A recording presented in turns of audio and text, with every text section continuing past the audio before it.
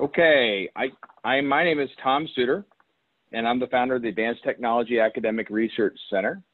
And we're happy to have you here today. We've got a really great webinar, Evolving Cybersecurity Needs of Teleworkers During COVID-19.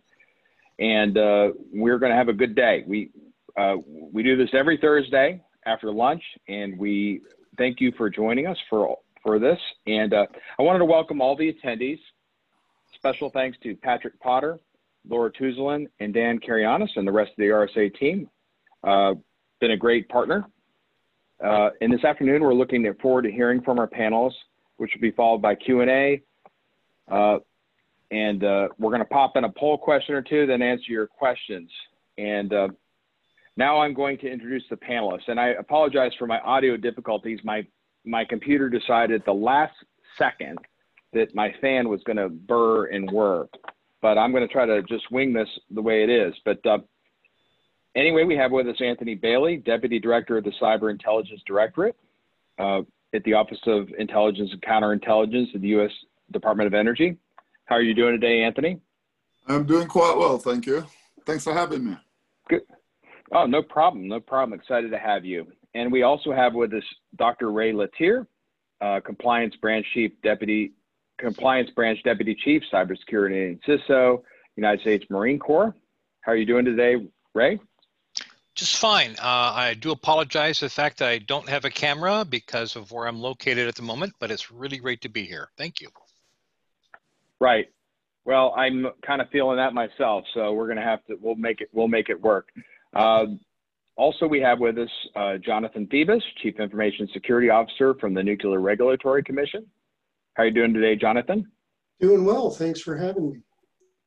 No problem, no problem. And last but not certainly least, we have with us Patrick Potter, who's a risk strategist from RSA. How are you doing today, Patrick? Great, Tom. Great to be with everyone today. Thanks for joining us. And where are you today? I think you're the panelist that's outside the area.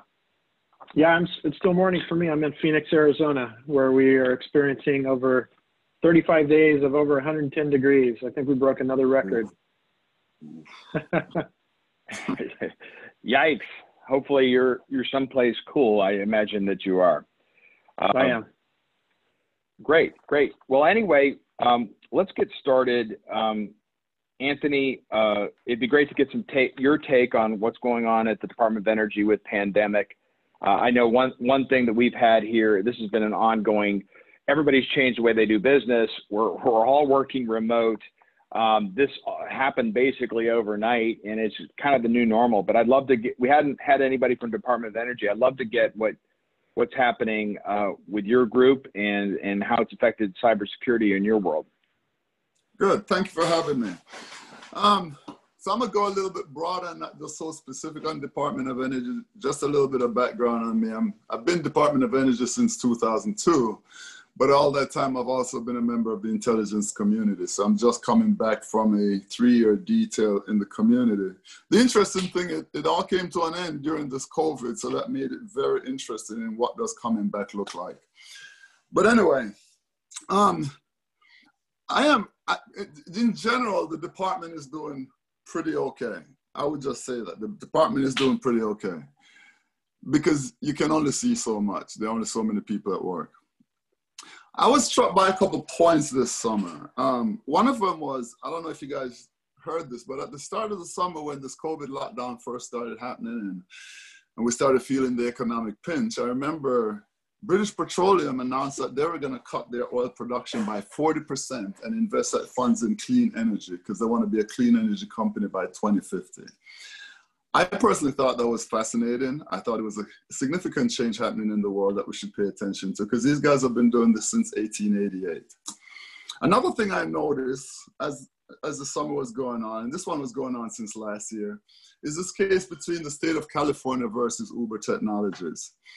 One of the reasons that was so relative to me because I was working this, let's call it Federal Employee 2.0 in the intelligence community. What does the next Fed look like?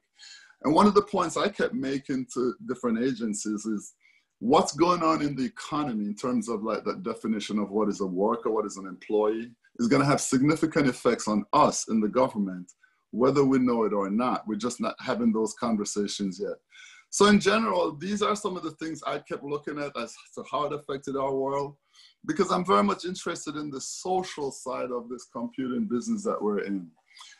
So on this topic, I didn't even look much at supply chain. In good days, supply chain gives us all kinds of challenges. In chaotic times, we expect some of those challenges to be multiplied. However, I personally feel like we should wait for some of this post-COVID analysis to see what the effects were for supply chain. I know the nefarious characters were still at work. That's expected. What the effect is, I'm not sure yet, because when the whole world comes to a pause, other things slow down as well. So I think we need to wait and see how that pans out. But I wanted to look more at that worker and the workforce. And so I kind of looked at things through a set of themes, and about 4 themes I'll share with you today. Because I believe that some of these themes are conversations we've been having in the government. We're kind of slower in the government about some of them. But I do believe that when this dust settles and we get back, we can't wait to have some of these conversations, because we just have to. This calamitous event certainly caught us off guard, right? I was between jobs when I went home, and it's just been fascinating to see how we all survived during this. One of the themes I thought about was, how do we deal with, like, say, jurisdiction and decision making? Because I sometimes feel like in the workplace, trying to collaborate well and get the right decision from the right chief of the 10 chiefs you're working for is oftentimes difficult. So I was curious to see how this was going to work in the COVID times. I ask people this question. I asked people this question before this topic came up and this panel that I knew about came up. And it was interesting feedback. I was right about some of them. Getting used to personalities in this digital world is a fascinating thing that people talked about. Is something that I expect. I jokingly say when I'm having meetings with people I don't know that I'm speaking to a bunch of avatars, and when this is over, hopefully it will get better for all of us.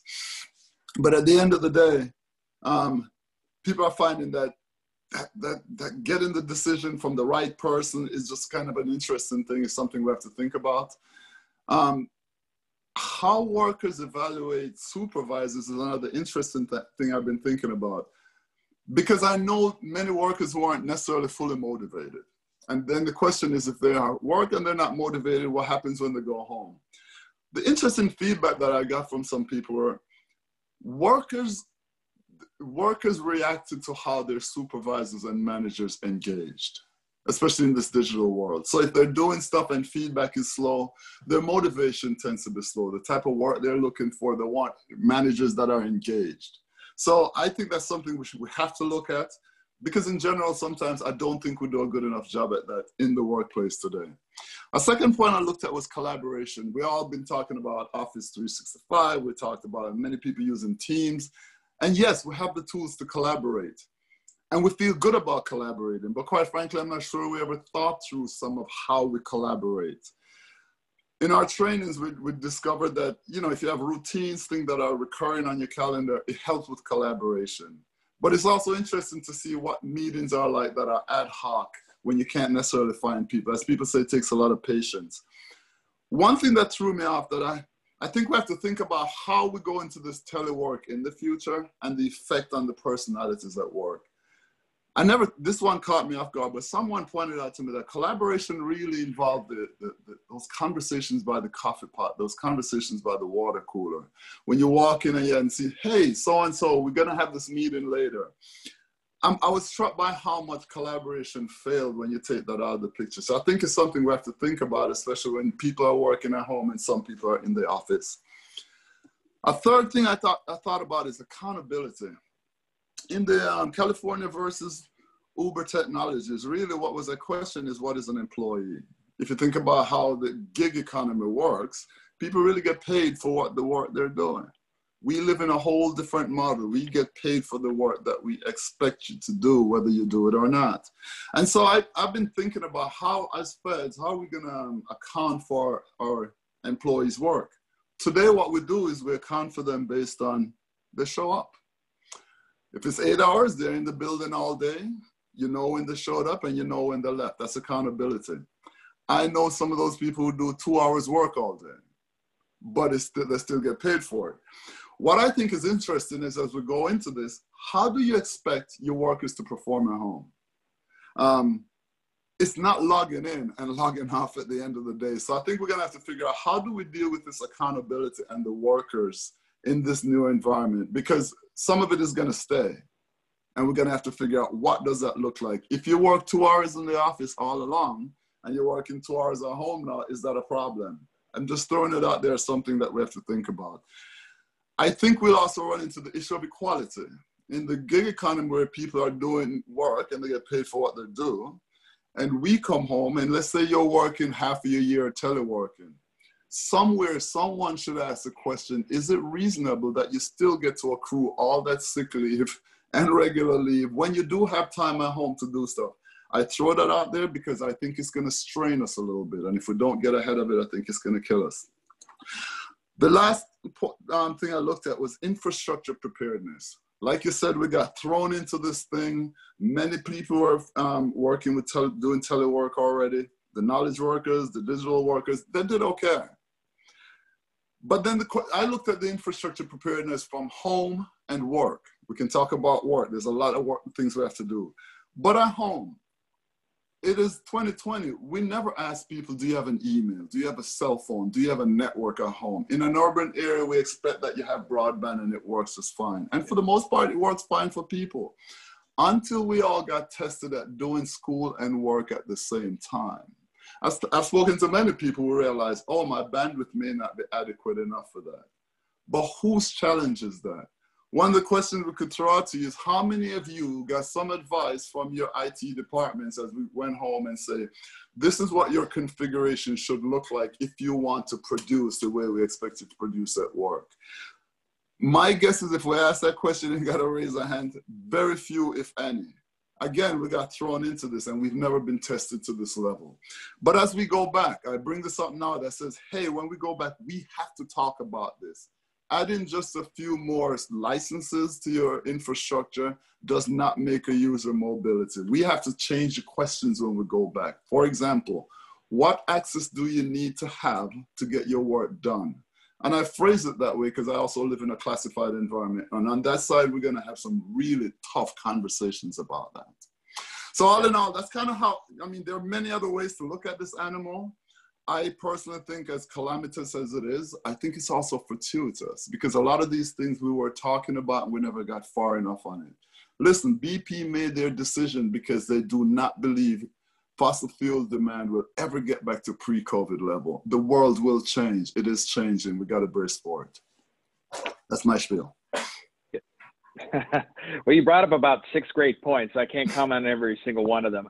I think that a lot of us have learned a long time ago that if you're a bad employee in the office, you're a bad employee away from the office. And if I have to watch you being from private industry, that's not really what you want to measure people on. And I actually think that this gives you a new accountability where if you're on video, people see you and have to interact. You can't say you're in another meeting. Everybody can see everybody's schedule. There's a lot more transparency. So very interesting, Anthony. I'll get to you some questions later.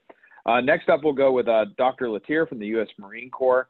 I'd love to hear your perspectives. And of course, we're not used to this environment where we have to interface using Zoom and Teams, and sometimes we don't allow, and we here at ACHARC use Zoom for Government, but not everybody has allowed that in their systems, and it's a little bit of a challenge. But glad to have you on, Ray, and I'd love to hear what's going on in the Marine Corps. Well, thank you very much for this opportunity. First, I got to compliment a panelist member there, Anthony, for doing such a great job of his analysis. I do appreciate some of the things that he was looking at it from more of the social economic perspective, and of course the human interaction. Like it or not, we all have those same type of aspects that we work with. For us in the Marine Corps, it was a very interesting approach. Naturally, with Marine Corps, we tend to be pretty agile, pretty responsive when it comes to new and unusual things and unexpected circumstances. We tend to be very mobile, deployable, transporting ourselves to a lot of various destinations at a moment's notice. The difference is, obviously, this is done at home. And you're right. It was kind of an interesting perspective as people started to see the impacts of this. Rather than letting things fester, as you can imagine, because there are a lot of questions that did come up, many of those that ideas that Anthony was talking about a little bit ago.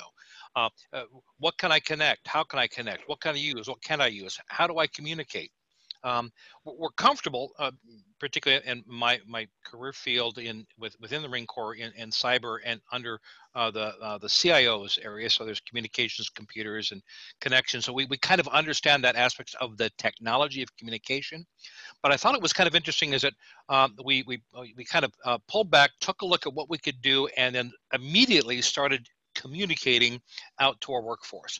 Back in March, we actually put out a MAR admin, a Marine Corps administrative message, to kind of give everybody a heads up. Look, we know we're going to be doing an isolation. We're going to be doing quarantining. We're not going to be able to attend or go to the workplaces as we did before. So start working your environment now. Reduce your email size.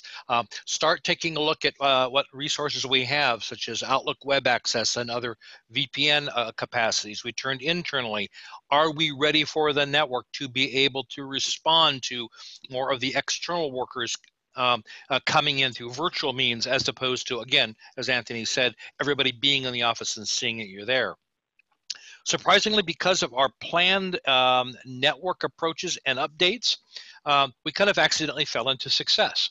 I'd like to be able to say that, oh, yes, we saw this coming and we knew what we were doing and adjusted the network accordingly.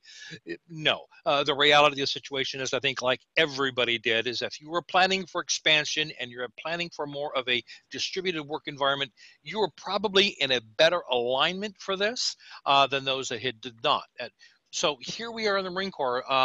We saw, like I said, the first MAR admin went out in March saying, prepare, get ready to, make sure you watch the size of your attachments and such. And then in April, we decided to kind of clarify it a little bit more, because people were saying, okay, what can I use?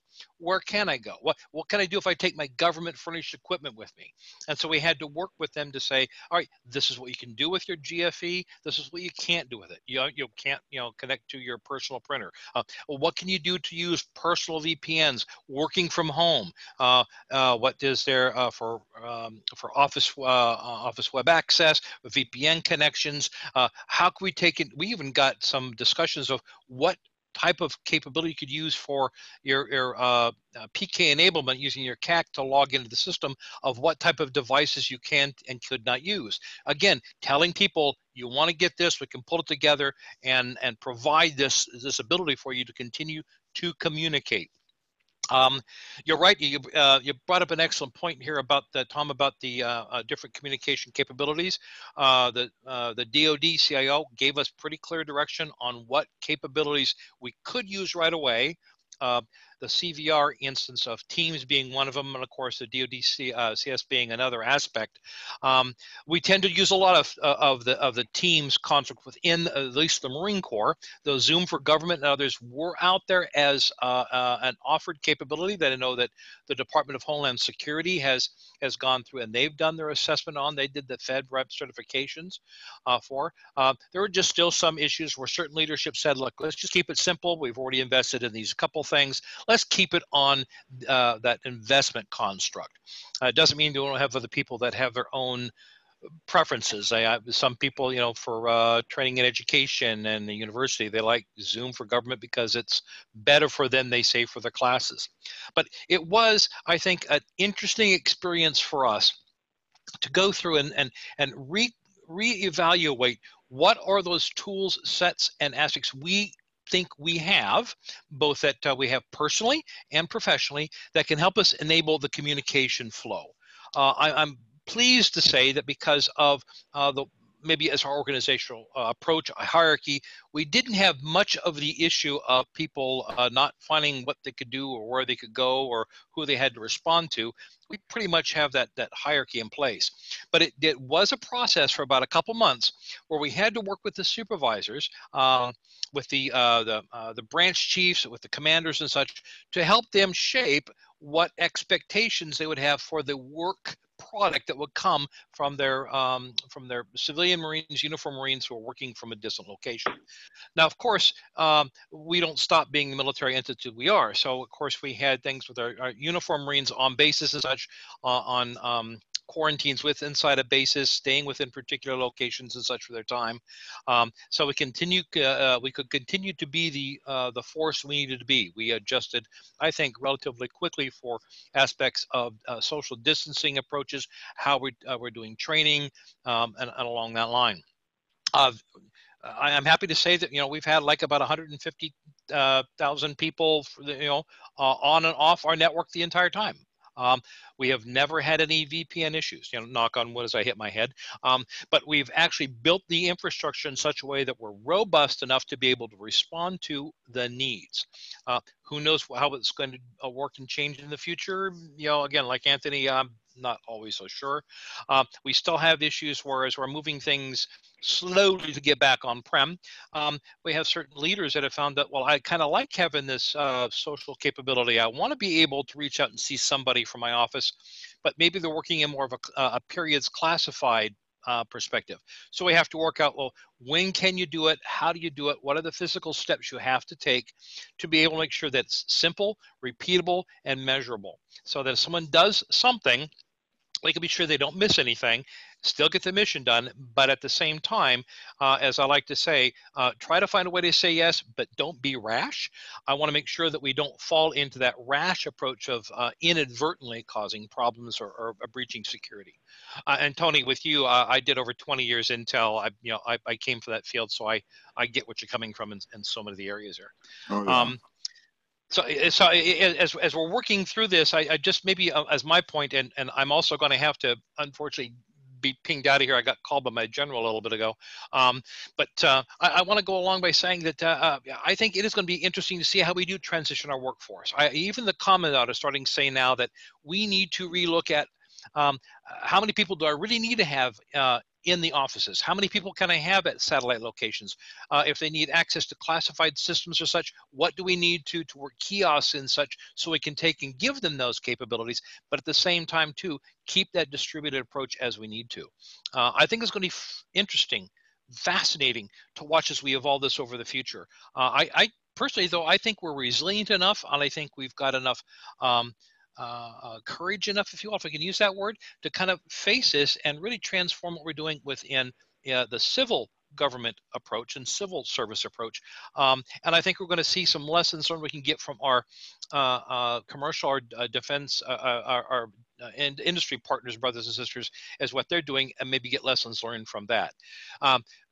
One of the keys is, last thing I point is, I'm trying to make sure that we don't get caught in what I call the shining object syndrome, because I got everybody saying, oh my gosh, I got my new thing. I got to have this new aspect.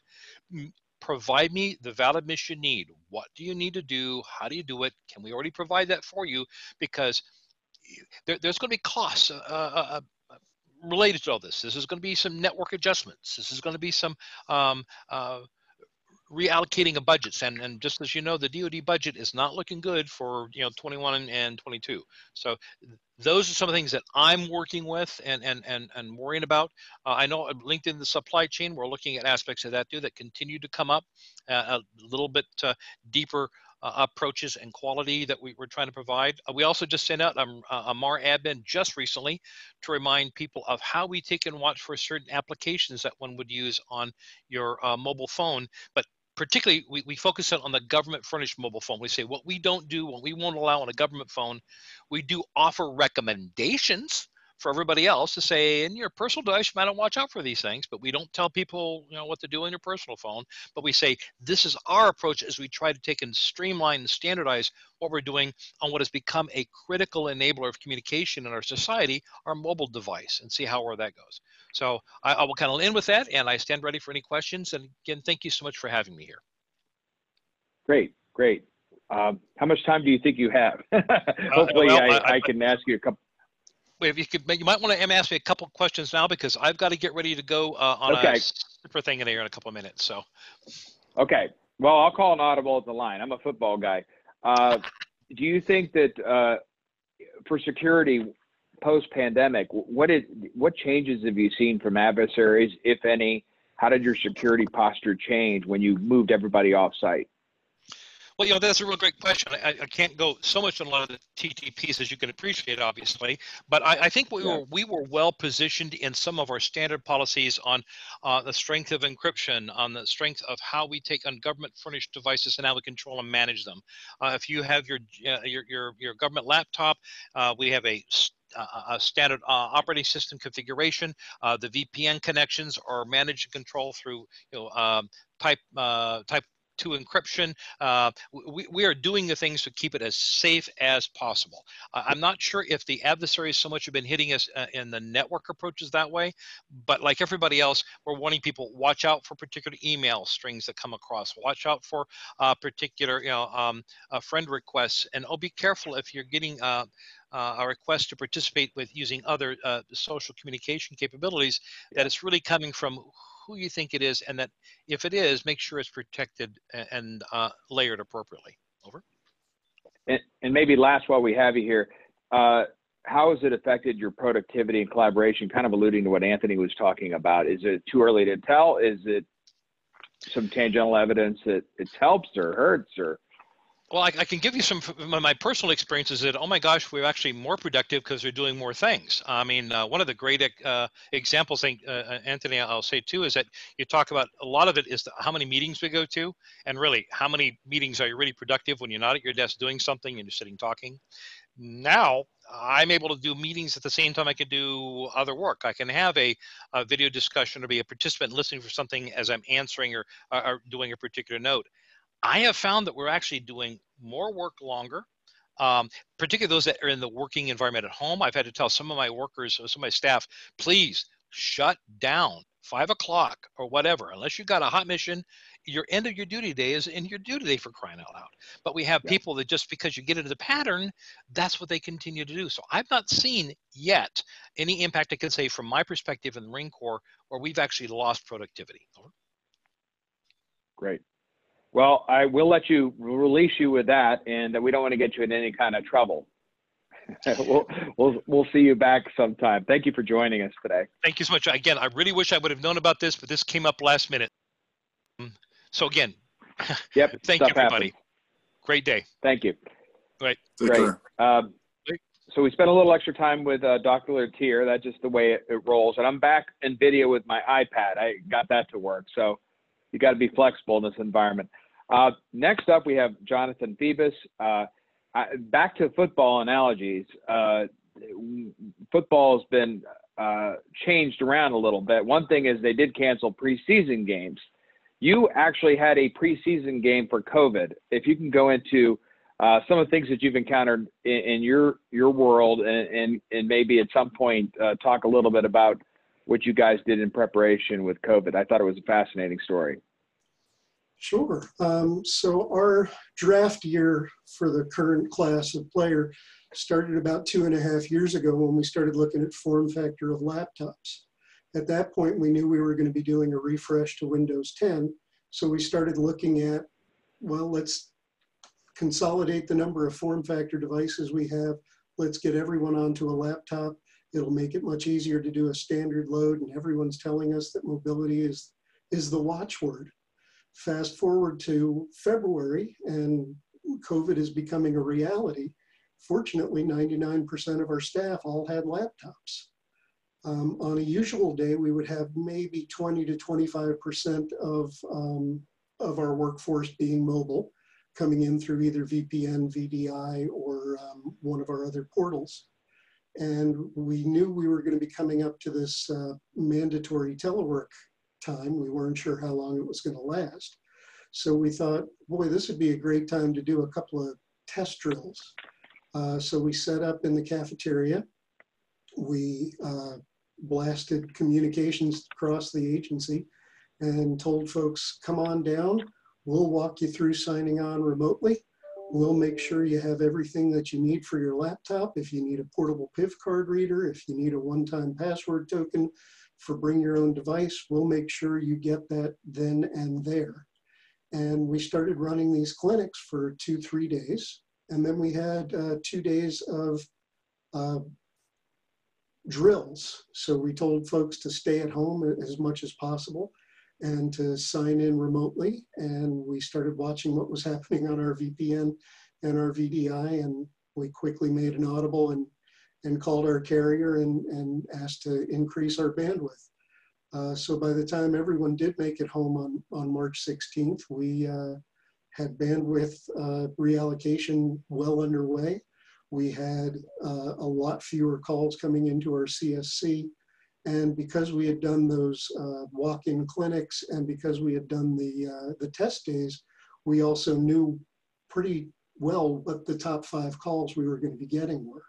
So it was very easy for us to quickly shift those calls over to specialists on the help desk, get them resolved very quickly, and get people up and running. Another thing we had been working on over the past couple of years was retrofitting all of our conference rooms with video conferencing capabilities so that we could use Skype, so that we could use WebEx, and we could accommodate folks who were teleworking. Unfortunately, the user experience in that case was, if you were in the room, it was great. If you were calling in remotely, you heard a lot of crosstalk going on in the conference rooms. So we were a little bit nervous what was going to happen once people were home. And what we found was it worked a lot better because everyone was calling in through the application. It was much easier to tell when someone was trying to speak. With the remote hand raising capability in some of these applications, it was much easier to cut down on the crosstalk to get one person at a time working.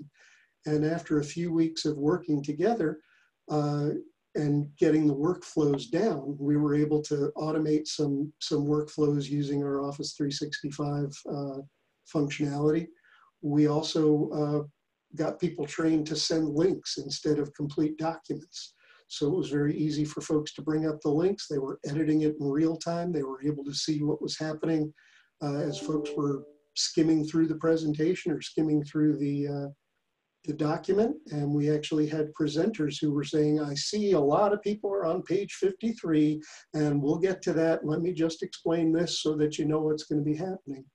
And we found that being a little bit proactive got us over that major hump. And once we were over the major hump, folks were very into trying to find new ways to become much more adapted to teleworking, to the remote access capabilities, to the collaboration capabilities, to the point now where we're trying to find ways to get people to stop having so many successful meetings and be able to spend a little bit more focused time doing that actual work. We had a number of managers that were not into telework. They thought the only way people could be productive is if they're in the building, because everyone knows if you're sitting in a chair in the building, you are being very productive, as Anthony said. I think a lot of our managers have realized it's much easier to see how productive people are being, to get immediate feedback from these collaboration tools, and to actually be better situated for more productive and happier employees. And the big question we're facing is, gee, this has been working out so well. What's going to happen when we start going back to the building? Am I really going to be expected to get in my car and drive 5 days a week? So we haven't gotten to that point where we finalized those discussions, but we realize that that's going to be coming. We're getting a lot of questions for people about new tools. Hey, I see my son is using this in school. My wife is using this at her office.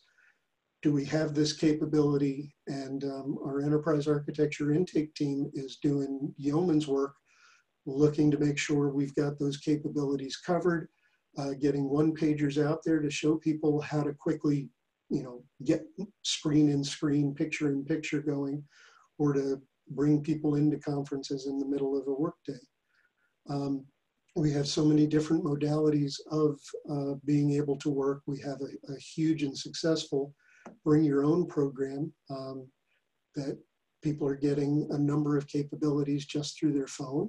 And then they log into VPN when they have to be at a big meeting or when they need an application that's not online or available through BYOD because of security concerns, functionality concerns, whatever. So our workforce is pretty much training itself. The other thing we noticed is we've cut down a lot on printing. We do not allow people to hook up their own printers. And as we've done our conversion in policy from what we called sensitive, unclassified, non-safeguards information, which was our version of controlled unclassified information. Now we're rolling out CUI as a program. It's much easier for us to say, yes, you used to print that when you were in the office, but you could destroy it in the office. Now printing it at home, because of the sensitivity, you need to protect it when you're not working on it. So do you have a place to lock it up? Do you have an appropriate shredder to destroy it? So this has helped us work enormously to get people to move towards electronic signatures, away from wet signatures, except for in specific application or functionality requirements. And we think we're also saving some money by not having people print things that then either sit on the printer and never get discovered, or printing them, putting them on their desk and forgetting about them.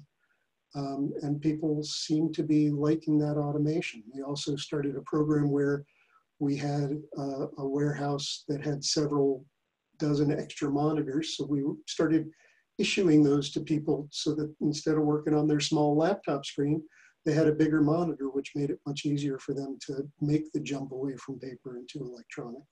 We still have some accommodations. We still have some special use cases, but we've made our workforce a lot more productive and flexible than they ever have been before. So that's my I remember Darren Ash. I don't know if you were there when Darren was there, but he was talking about BYOD and working with the unions. I had him on a panel like 6-7 years ago. So a lot of that work that you guys put in before just really paid off, sounds like. Because we had that wonderful policy, because we laid that groundwork, 6-7 years ago, as you said, it's made it much easier to implement things quickly, to change direction as needed. And we had such a wonderful success with that, that people are very happy to be working with us, and it gives us the flexibility to innovate. Great. That's fantastic. And last, and certainly not least, Patrick Potter, it'd be great to get some feedback from you. I know you are in a great role where you get to go across federal government, but you also get to go across other industries like financial, like healthcare. It'd be great to get your perspectives you've seen since March. Yeah, great. That's a great setup, because that's exactly what I'm going to do. I want to give you that private sector perspective a little bit, just to add to what has been said, and just to get into that.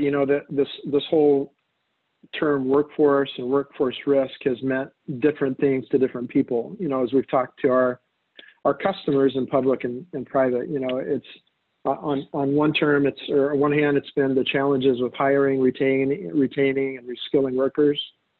Another view is that it's been around worker safety and health and well-being, especially highlighted during the pandemic. But what I want to focus on is really how this, I'll call it our disrupted workforce, really threatens security and privacy. And we see some major forces, a few I'm going to touch on, that are really changing the workforce. And the first we've talked about today, Anthony, Jonathan, and Ray have all touched on it, and it's people working remotely more than ever before. And I've heard the term that some are calling it the largest teleworking experiment in history.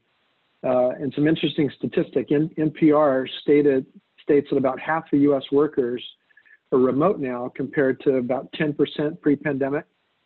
And our partners, North Canada, they grew from 7% to 52%. That's a massive shift.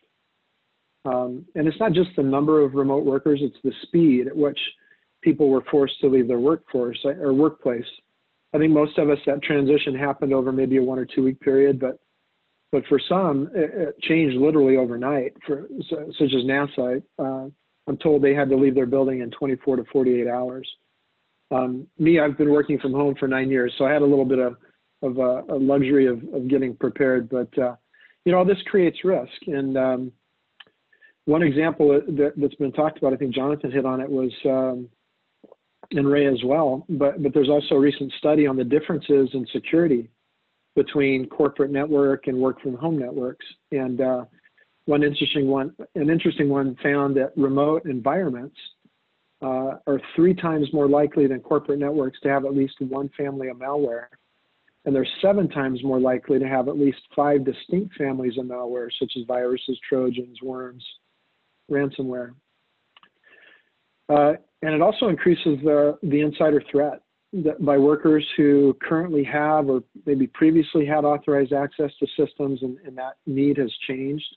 And some may, unintentionally misuse resources, mishandle sensitive data, unknowingly violate acceptable use policies, or you get those disgruntled employees, and that has escalated during COVID, that may intentionally do harm, maybe stealing company data or damaging systems. And then another is phishing. While it's not new, what's new is the context of the pandemic that the bad guys have really used to escalate their activities. Just a scary statistic, according to Google, in January of this year, there were about 150,000 active phishing websites, but by May, that number had jumped to over 840,000. So, tremendous, like a 500% increase. So, as dramatic as this transition was, it's also fundamentally changing, and I think Ray talked about this, what work gets done and how it's being accomplished, which is creating a revolving door. Anthony talked about the gig economy. That's just increasing. What's also increasing are third parties and fourth parties and fifth parties. Today it's really interesting. Many people are performing jobs they never would have imagined. For example, employees at apparel companies are producing protective masks and hospital gowns, and automakers have retooled their production lines to produce medical equipment. Large banks and financial institutions have temporarily converted thousands of employees to customer-facing roles, and then not to mention telehealth. I've had several appointments myself, and I love them, by the way, but doctors and medical professionals are now virtually crossing state and regional lines to care for sick patients. In fact, RSA helped one of our customers, a large pediatric hospital, provide licensure and credentialing for about 1,500 out-of-state physicians so they could treat patients across state lines. So it's not just where people work or who's doing the job, but it's also how it's being performed. Ray talked about kind of deconstructing jobs into different tasks and projects that are matched with people, depending on their skills, availability, that sort of thing. But we're also seeing just a tremendous boost in cloud computing. Somebody talked, Ray, Tom, I think you talked about Zoom earlier as a way of doing business. Back in December, they reported having about 10 million users a day logging into their cloud-based apps. By March, they reported that number to be close to 200 million a day. Most organizations have just some resources in the cloud, and here's where some risks come in. There's limited visibility into what those users are, sometimes those devices, what workers are doing. And a recent study from the Cloud Security Alliance said 80% of those security professionals they surveyed reported a real lack of visibility into their cloud estate, and that being a real threat. And then just the last one I'll say is we're also seeing a surge in automation technologies. In fact, according to Gartner, half of healthcare providers will invest in RPA, robotic process automation, in the next 3 years. And that's a huge jump from the 5% that does it today. So this Internet of Medical Things, and then think of your own Internet of Things, expands the security perimeter. And other industries are likely going to see an increase in these non-human workers too, as I think everybody's trying to improve workforce resiliency, reduce costs, increase productivity, enhance the customer and the employee experience, especially using artificial intelligence and machine learning. So, lots going on. These are just a few of the really dramatic changes today that we see that are increasing security and privacy risk. So back to you, Tom.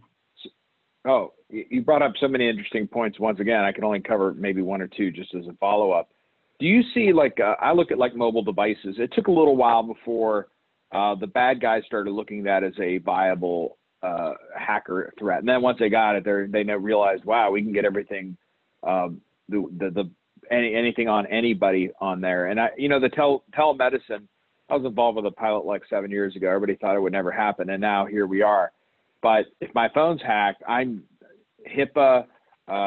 You know, you can have some leverage on somebody that, you know, they have some kind of, or their kid, even worse. You know, somebody in your family has some very personal information get leaked. It seems like the threat vector is just 10 times bigger now than it was maybe before pandemic almost. You know, it's really expanded. Yeah. Go ahead. Yeah. No, I was just going to say the threat vector is 24/7, and I think there are no borders anymore, because you mentioned one, you know, endpoint device. There are the IoT and the Internet of Medical Things. You know, think of those devices, and now you throw work at home and people using their own devices at home, and you know, you've got networks that aren't secured, and personal you know, devices that are logging in through those networks. It's just the risk has exponentially grown. Great. Okay, we have some questions. We've got some queued up. We've had some people, audience. Please keep them coming. I think we need to maybe look at do a poll question or two. I know we put a lot of thought. They were actually looked really, really good. So Alyssa, if you don't mind, maybe put the first two up. Okay, what are your top risks for remote work? Select all that apply. We'll give it a minute. We'll see how on the ball the audience is. We'll see what we can get. And the next question, do we want to get the answer to that first, Alyssa? I forget how we do it. Or do we move to the next question?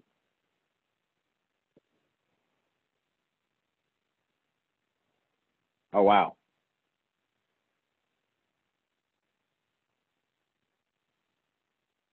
Remote work is inefficient, got a 0. I guess that's a good one. Unsecured Wi-Fi, that's a good point. Everybody's working at home, huh? How did, can I ask a question out of that? Is that something that's considered when you send all your workers home? Is, I guess, using VPN? What would you, we actually had a question earlier in regard to that too. About that. So do we want to talk about that a little bit? Is how is your home Wi-Fi, your home environment maybe? How big of an issue is that? Maybe Patrick, if you don't mind starting, I'd go ahead, and then I'd like to hear from everybody else. Yeah, I think that's one of the biggest threats, you know, because it's such an uncontrolled, unknown entity. And you know, a lot of companies we work with didn't, you know, had to kind of create those policies on the fly as they were sending people home, and recommend those technologies and those security controls. And, you know, like Jonathan was talking about, the help desks and establishing their policies and getting them ready to queued up for the calls that would come. And you know, that just so getting, you know, good practical technologies and security controls and just security hygiene around, you know, those home networks was, you know, what needed to be done. And then managing the vulnerabilities and the threats that came in on the back end, you know, through network monitoring and you know, endpoint monitoring and that sort of thing. We could talk for an hour about that. This webinar is going by quick. Any the other government folks, if you can chime in on that. I know, Jonathan, you guys have been looking at this. We've been looking at a while this ago, and Anthony, I definitely want to hear. Go ahead. Yeah. Mobility was our big force multiplier, and we started noticing, you know, we gave people advice. When you travel, find a secured network, make sure it's got WPA2 AES, make sure. And users were not equipped to do that. And all they wanted to do was meet their deadline and get their work done. So we started putting some automated controls in place, like, hey, I'm on a wide piece of bandwidth here. I'm going to force you to log into VPN as soon as you connect to that. So we'll limit the amount of bad things that can happen. And then as we bring you in through the VPN, we'll do some enhanced monitoring of your endpoint and of the connection. And if we notice that you don't have a lot of bandwidth available, we'll lock down that connection and only allow the protocol for VDI and allow you to come in only through VDI. And that was mainly successful. We hit some bumps in the road, and we're putting more and more of that in place as we live longer in this enhanced telework mode. But we think we've got some decent solutions. So I'll let Anthony speak. Yeah, my take on it is the variety of behaviors and home networks is so wide that, and the makeup in homes is hard to control security inside your home, especially if you have kids and all that. So I just leave that as the wild part of the equation. What we haven't done yet, even though we've all had some kind of teleworking, we haven't really sat down, in my opinion, and designed what mobile networks should look like, right? We've mentioned cloud computing. We've mentioned that people had laptops. I mean, Jonathan, you mentioned that I have a laptop from work, but you know, if I had to redesign this today, no one's getting a laptop unless they absolutely need to have it. So I think there's some things we can do in the design that could minimize some of those risks, because awareness and all that stuff will help the user somewhat, but it's only going to go so far. I think there's more we can do in the design, a deliberate approach to how we do user networks, and I think that will help us a lot. You know, and if we had been thinking zero trust a few years back when we were implementing this stuff, we probably would not have gone with laptops either. But here we are today, and we'll make decisions going forward that will hopefully improve the status and posture of our users, and take some of those decisions out of the user's hands because their calculus is different than mine. I want secure and functional. They want functional. Yeah, yeah. I think Anthony hit on an important point too. It's really a process, and there's, you know, how we help companies focus is, you know, understanding there's steps to this, right? It's a process, right? But there's, you know, you've got to think about identity assurance and access governance, right? So you got to think about your endpoints and cloud. That's a whole animal, you know, in and of itself. And thinking about insider threats, you know, I alluded to that just a little bit. Managing those machines, that Internet of Things, those entitlements and those interactions. And then, you know, we talk a lot about building the human firewall, and that's where the culture, you know, comes in, and the security hygiene and things like that. So I think they both touched on really important points to that process and that whole infrastructure. The last one I was going to say to wrap it up is we usually think about the technology and the user. We need to kind of start thinking of them as a unit. It would help us a lot. Yeah, I think there's a lot there. I think we ought to really look at wireless again. I think the NSA and NIAP has some standards for certain things. I like the idea of having ubiquitous wireless connectivity as a service to the government, because it's the wild, wild west out there. People are plugging in rogue access points in the office. It's got to be made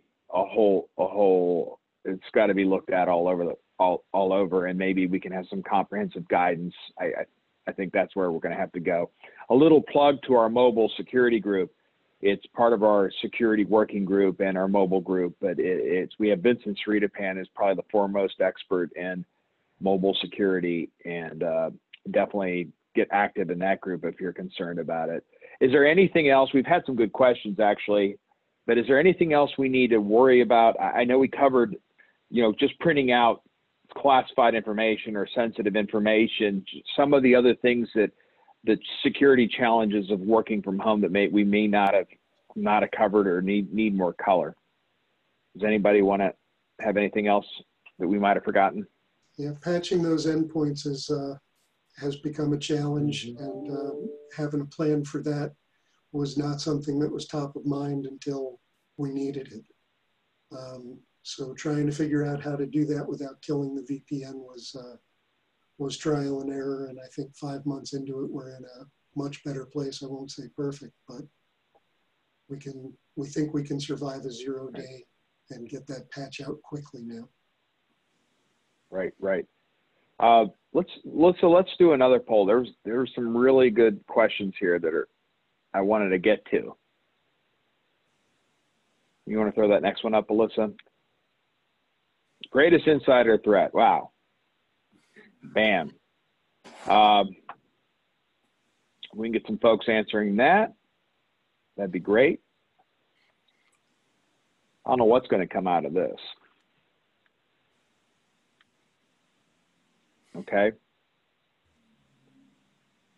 And then question 2, I don't know if everybody can see it. What does the human firewall include? Select all that apply. So this doesn't quite look the same as me. I'm on my iPad rather than my laptop. I started fixing computers in 1986 at the Department of Labor. I'm going to have to go back to that and fix my own computer. Okay. Greatest insider threat. Rogue employees. Wow. Accidental mistakes. Third parties. Interesting, interesting. And maybe we'll just talk about that. Is there any surprise there, or it's not a I was going to say, Tom, it's not. Oh, sorry. I was going to say it's not a surprise, but third parties. We didn't talk a whole lot about them today, but we preach third party risk and governance, not just around the operational risks, but the security risks too. And you've got to look at them almost in the same way you look at your own internal employees and technologies, because oftentimes they're accessing the same systems, the same data, and you've got not only third parties, but fourth, fifth, nth parties that just complicate that. And, we see these ecosystems just becoming more and more complex. So that's a big challenge. Sorry, Anthony, I didn't mean to cut you off there. No. I wanted to make sure that, yeah. No, I was going to go way out on a limb. One of the things I've been really concerned about, first of all, I think the rogue employee makes sense, but I'm taking a different twist at it. I asked the question recently, if we have morale factors at work before we went home, how do you know it doesn't still exist? So one of the things that concern me a lot are people in this environment and their mental state. What makes an employee rogue? I'm kind of concerned about that a little bit, but only time will tell if I'm on the right track or not. It's something we're not really paying attention to, but it's having this effect, and I don't know how it's going to come out in the real world to us. I think that's very important, and you don't have to have too many to be devastating. We've seen it in our history, and if people, violate the security, it could be devastational to our government and our country. Yeah. So we've learned the lessons really hard before, just with a few employees. Yep. I think you're bringing up a good point. Yeah. So we we want to comment on the other poll. I don't see it anymore. Do we want to put the poll results up? Okay. Human firewall. I think security education, one thing I think the Department of State did, I don't know if they still do it, they kind of have a trivia question of the day. And I always thought that was, I worked for the University of Central Florida, the Institute for Simulation and Training, just constant training, not just, I got to go to training once a year. It seems like I thought that was effective. Do you all want to comment on this? Is there anything surprising or unsurprising? No, I don't think that's surprising at all. We try and link incentives and motivation to gamify the security education and awareness. Yep. Because it gets a better response. Folks like playing that game and they like beating their friends. So we have, monthly lunch bites, we call them, where folks come down and get a card and do a challenge and hit a couple of related topics like home wireless, home phone configuration. Would you click and let them run through those games and then pick a winner, announce it on a web banner, and send them a prize. It also helps. Yeah, I really like that approach. I think it can raise the collective IQ of everybody, and make it fun. I don't know, punitive, maybe you need to change something if somebody can consistently violate a policy or something. I don't know. No, it was interesting.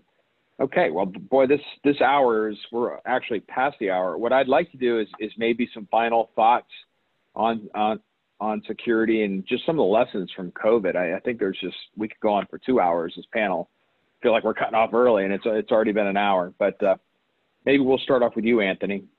Yeah, final thought was another theme I thought about was how we value things.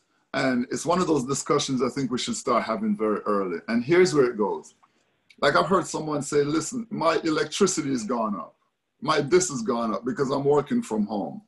It sounds like a complaint, and it can be a complaint. But I think if we start having those discussions that we all got to make some adjustments, including companies, including work. Therefore, home, maybe once we start giving people like, what should your configuration look like? You see it as your investment and not your job paying for it. But I think if we don't have some of those discussions, we're going to end up with that hostage situation like, well, my cost has gone up and you need to pay me. Whereas there are trade-offs happening everywhere and we're not paying attention to them. That's my final thought on it. Yeah. Great, interesting. And Jonathan?